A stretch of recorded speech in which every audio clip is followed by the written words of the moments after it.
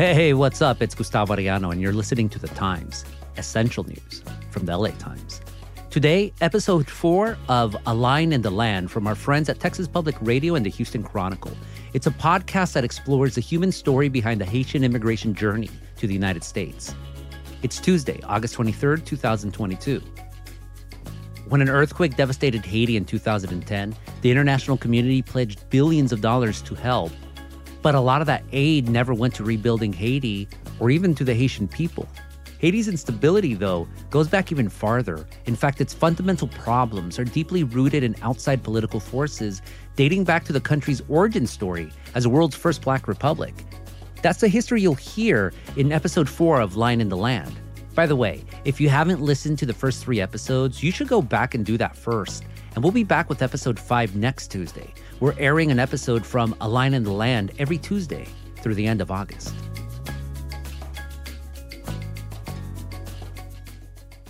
Hey, there are episodes of Line in the Land in English and in Spanish. This is the English version. Para escuchar en español, vuelve al feed para encontrar la versión con el título La Línea. Right, it just goes right back to Avenue T. In Del Rio, Texas, racial justice activists Pharaoh Clark and Josie Garcia from San Antonio sit in the front seats of a tan SUV. They're towing a trailer full of clothes, shoes, and toys. About how many trips do you think you guys have made out here? Cheese and rice. 10? Yeah, minimum. Minimum 10? Right. We need to do better with our tracking. Yeah, everything kind of runs together. It runs together because we just move.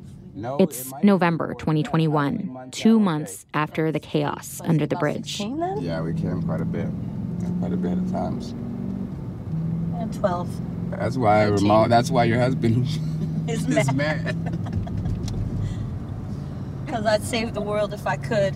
Ever since they saw the Black migrants in need at the Texas-Mexico border, they've been fundraising in San Antonio and bringing back donations multiple times a week. We literally spend like 14 hours a day, 6 to 7 days a week, working. Whether like literally, we go from event to event to event, trying to talk to people, drum up support. She literally has. She has taken clothes off her back, and I'm like.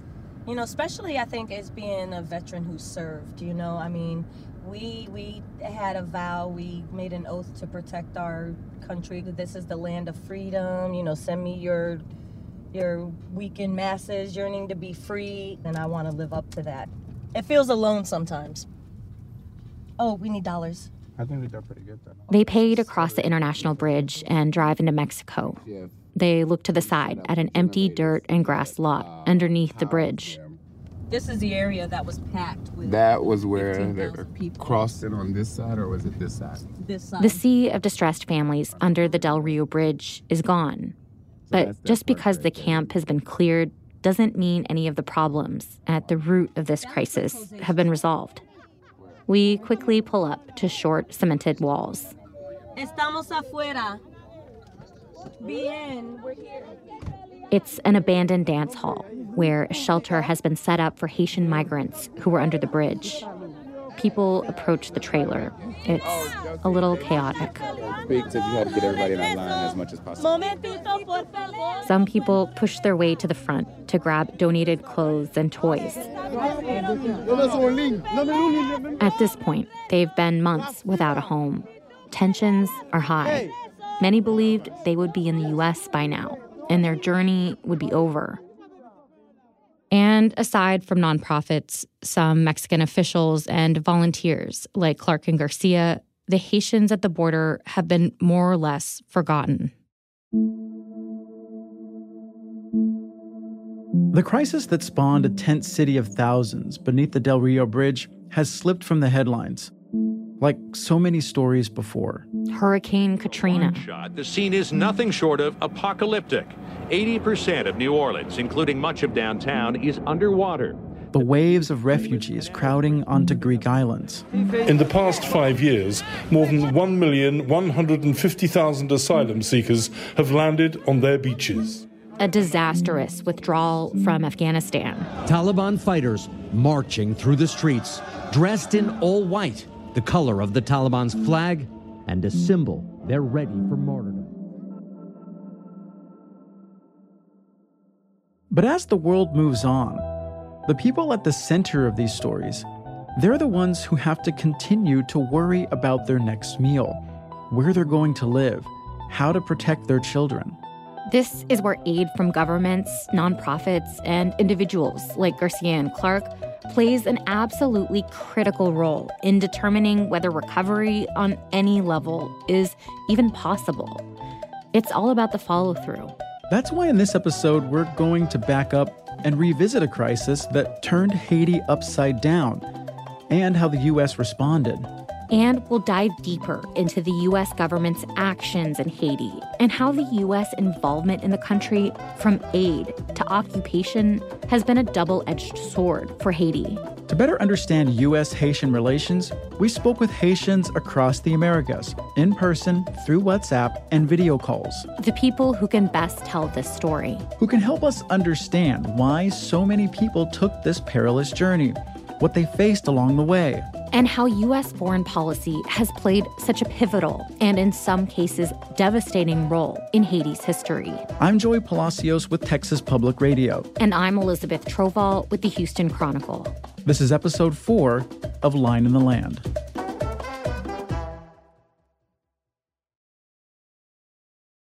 When the earthquake struck Haiti on January 12, 2010, it was a global news story. Offers of international aid are being made tonight for Haiti. Around the world, people saw the reports of crushed bodies and the toppled presidential palace. The quake struck just before dusk. Its power shook the densely populated capital, Port-au-Prince, to its core. The aid started to pour in, billions of dollars of aid.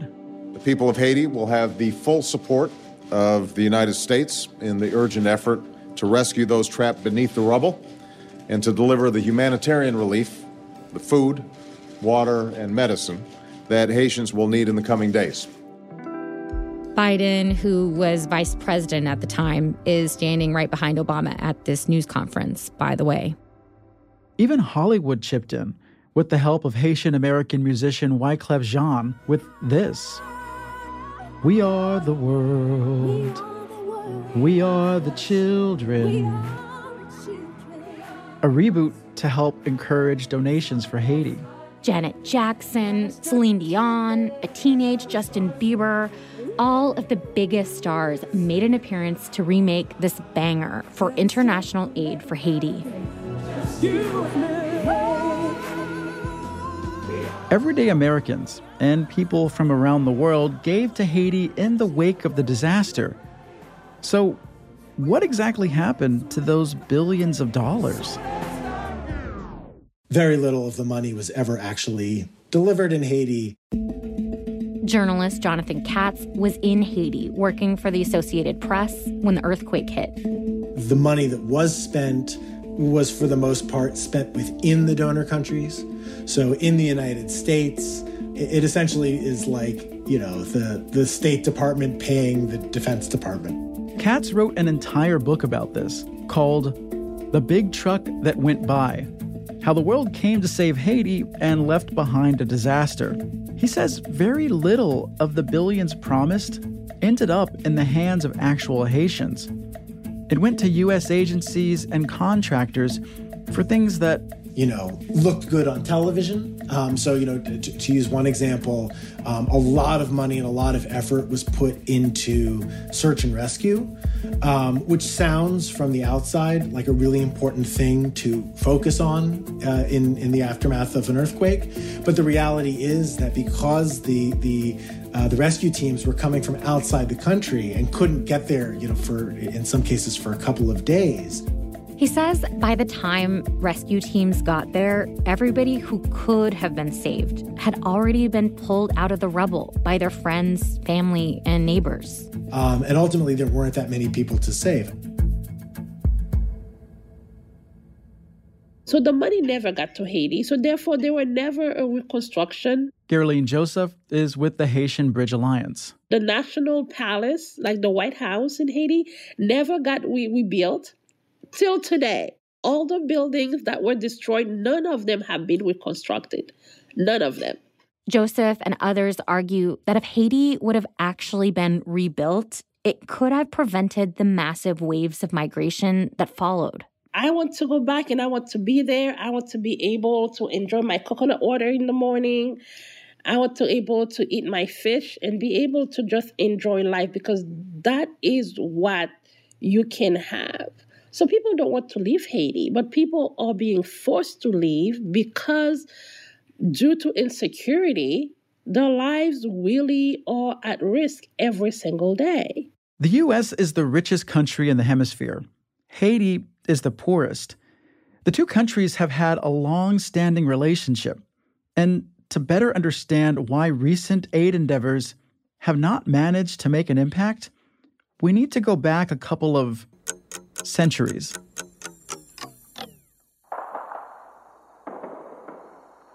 It's 1804. Black, formerly enslaved Haitians have defeated their colonizer, France. It's a really big deal. It is the only successful large-scale slave rebellion in the Americas, the only one that resulted in the creation of a new nation of formerly enslaved people. It was like if the U.S. Revolutionary War and the Civil War happened at the same time. It meant freedom from colonizers and slavery was abolished. Haiti did that first, before any other country. It was a disruption to the world order at the time. Napoleon Bonaparte himself said this: "The prospect of a Black republic is equally disturbing to the Spanish, the English, and the Americans." But Haiti, the richest colony in the West Indies, now stood on its own. Two important things happened at this point. Here's Sadrach Sias, Haitian author and advocate. The United States, and many other countries, but particularly the United States, did not want to recognize Haiti independence. That's right. The U.S. didn't formally recognize Haiti for 60 years until the U.S. Civil War. It's probably no surprise as to why. Geraldine Joseph again. Having a newly formed Black nation of formerly enslaved people present a danger to the United States and the fear of enslaved people in the United States. The U.S. didn't want its own enslaved people to get any ideas. Because in the United States, we were still having slaves. And so if we were to say, yay, go Haiti, oh, good for you, they wouldn't do that because they were still having slavery. Another important thing happened at this time. In return for recognizing their independence, France forced Haiti, the winner of the war, to pay an indemnity. They handed Haiti a bill for what would be today billions of dollars. The French demanded 10 times what the U.S. paid for the Louisiana Territory, an impossible debt, according to historian Marlena Dowd. But the Haitians agreed to avoid more bloodshed. So let's line this up. First, the French took over Haiti and decimated the native Taino population. Then they enslave Africans and bring them to Haiti to work the land. Then when the enslaved population rebels, the French want their money back? Yeah. And author Jonathan Katz says this debt business really screwed over Haiti. It took basically the entire 19th century to repay it. But in order to do that, in order to sort of, shore up their balance of payments in their budget, they had to take out other loans, including from U.S. banks. And in order to assure the repayment of the loan to Citibank in particular, the U.S. Marines came ashore in Port-au-Prince in December of 1914 and stole half of the gold reserves out of Haiti's central bank. They did this at the behest of U.S. banks, especially Citibank. The story gets even more complicated. This set Haitian politics into a tailspin and resulted in the assassination of a Haitian president, a pro-U.S. Haitian president in 1915, which, by the way, was the last assassination of a Haitian president until Jovenel Moïse was assassinated in the summer of 2021. Everything old is new again. And the U.S. Marines invaded in 1915 and occupied brutally Haiti for 19 years. This is all to say, when we talk about instability in Haiti, there are many forces at work. So just really to really put all of that into context and looking into why people are fleeing, why people are leaving. Gerline Joseph. It is man-made disasters, natural disasters, political turmoils, foreign policies that continues to dismantle the very system in Haiti, and really making sure that Haiti as a Black country is used as an example that Black people cannot govern themselves. We'll be right back.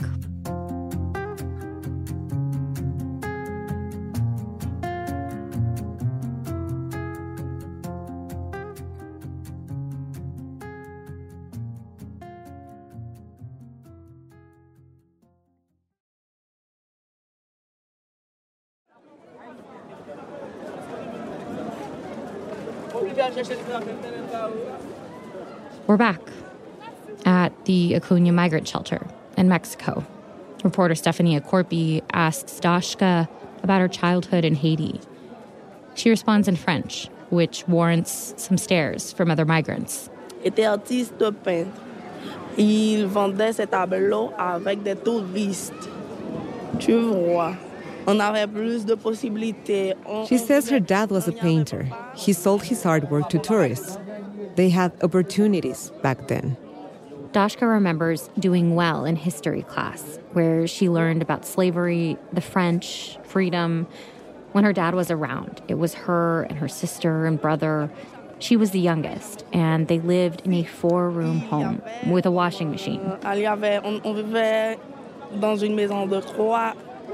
De 4 chambres. On avait une machine. She took music lessons while in primary school and learned to play the violin.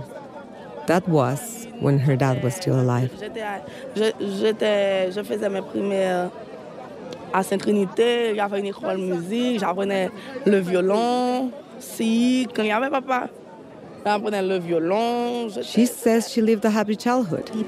J'avais une belle vie quand j'étais petite. When her father died, things changed. They couldn't afford the same luxuries as before.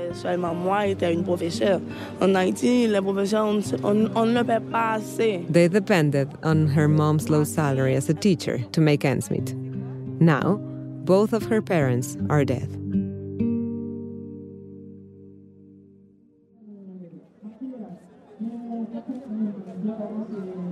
At the Acuna migrant shelter, Mexican officials from the refugee agency Comar are helping dozens of Haitians apply for asylum in Mexico.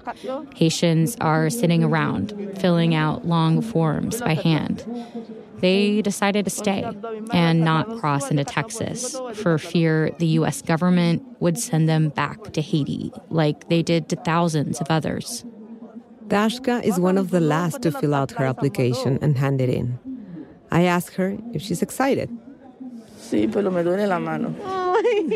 Yes, but my hand hurts from writing so much, she says.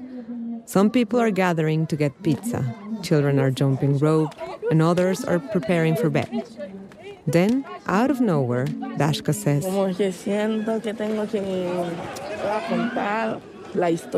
she needs to tell me a story.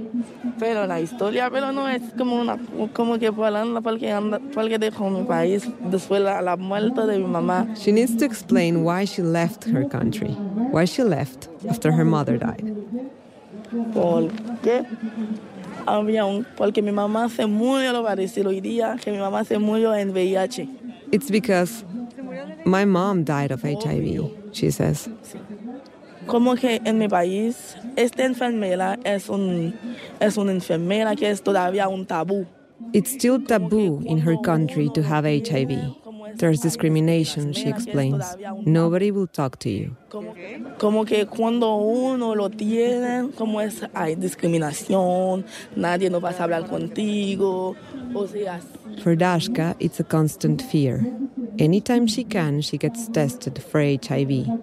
She's not just afraid of dying, but after seeing the way her mom was treated, she's afraid of what it would mean to live with it too.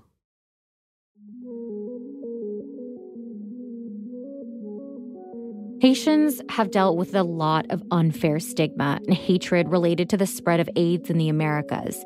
Even the CDC played a role in perpetuating anti-Haitian discrimination relating to the disease.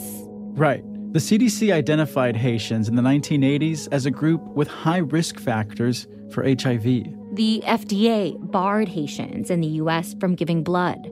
It provoked protests in New York City. Don't blame the Haitians for what they do not do.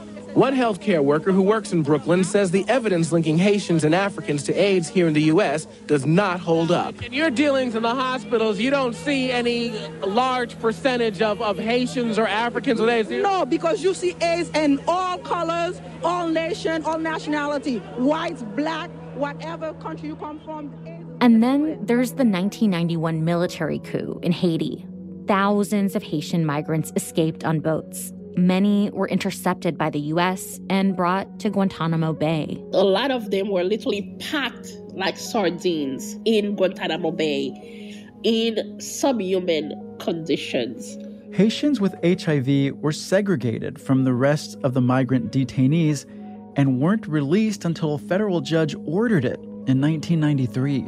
That was one of the most cruel policies of the United States towards refugees and towards Haitian migrants coming to the United States asking for asylum. And again, using the AIDS as the reason why those people needed to be controlled, needed to be caged. Remember Title 42? The policy that has basically shut down the U.S. asylum system for more than 2 years because of concerns about the spread of COVID? The jailing of Haitians in Guantanamo is another example of where health policy is weaponized as part of an effort to keep people out of the country.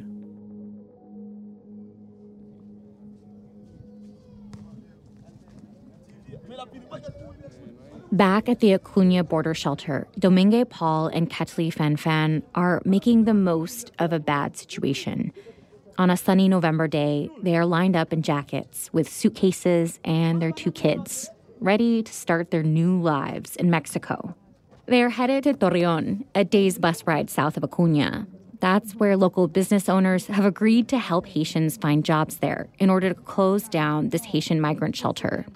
Fan Fan smiles in anticipation of finally leaving. Queremos agradecer al pueblo mexicano y sobre todo a Acuña. Fan Fan thanks the Mexican people and says this town, Acuna, has a heart of gold. They would be dead without the generosity. She's ready to move on with her life, especially for her kids, both Chilean citizens. She hopes they can forgive her and understand it was all done for them. Creo que si Dios quiere en México podemos encontrar lo que buscábamos. She says, God willing, in Mexico, they'll find what they're looking for. What happens with this family, with Dashka and Jean Baptiste, who we met in the jungle, that's in our next episode. Ay, amiga, es muy complicado. Llegamos en este país, es un catástrofe. Next time on Line in the Land.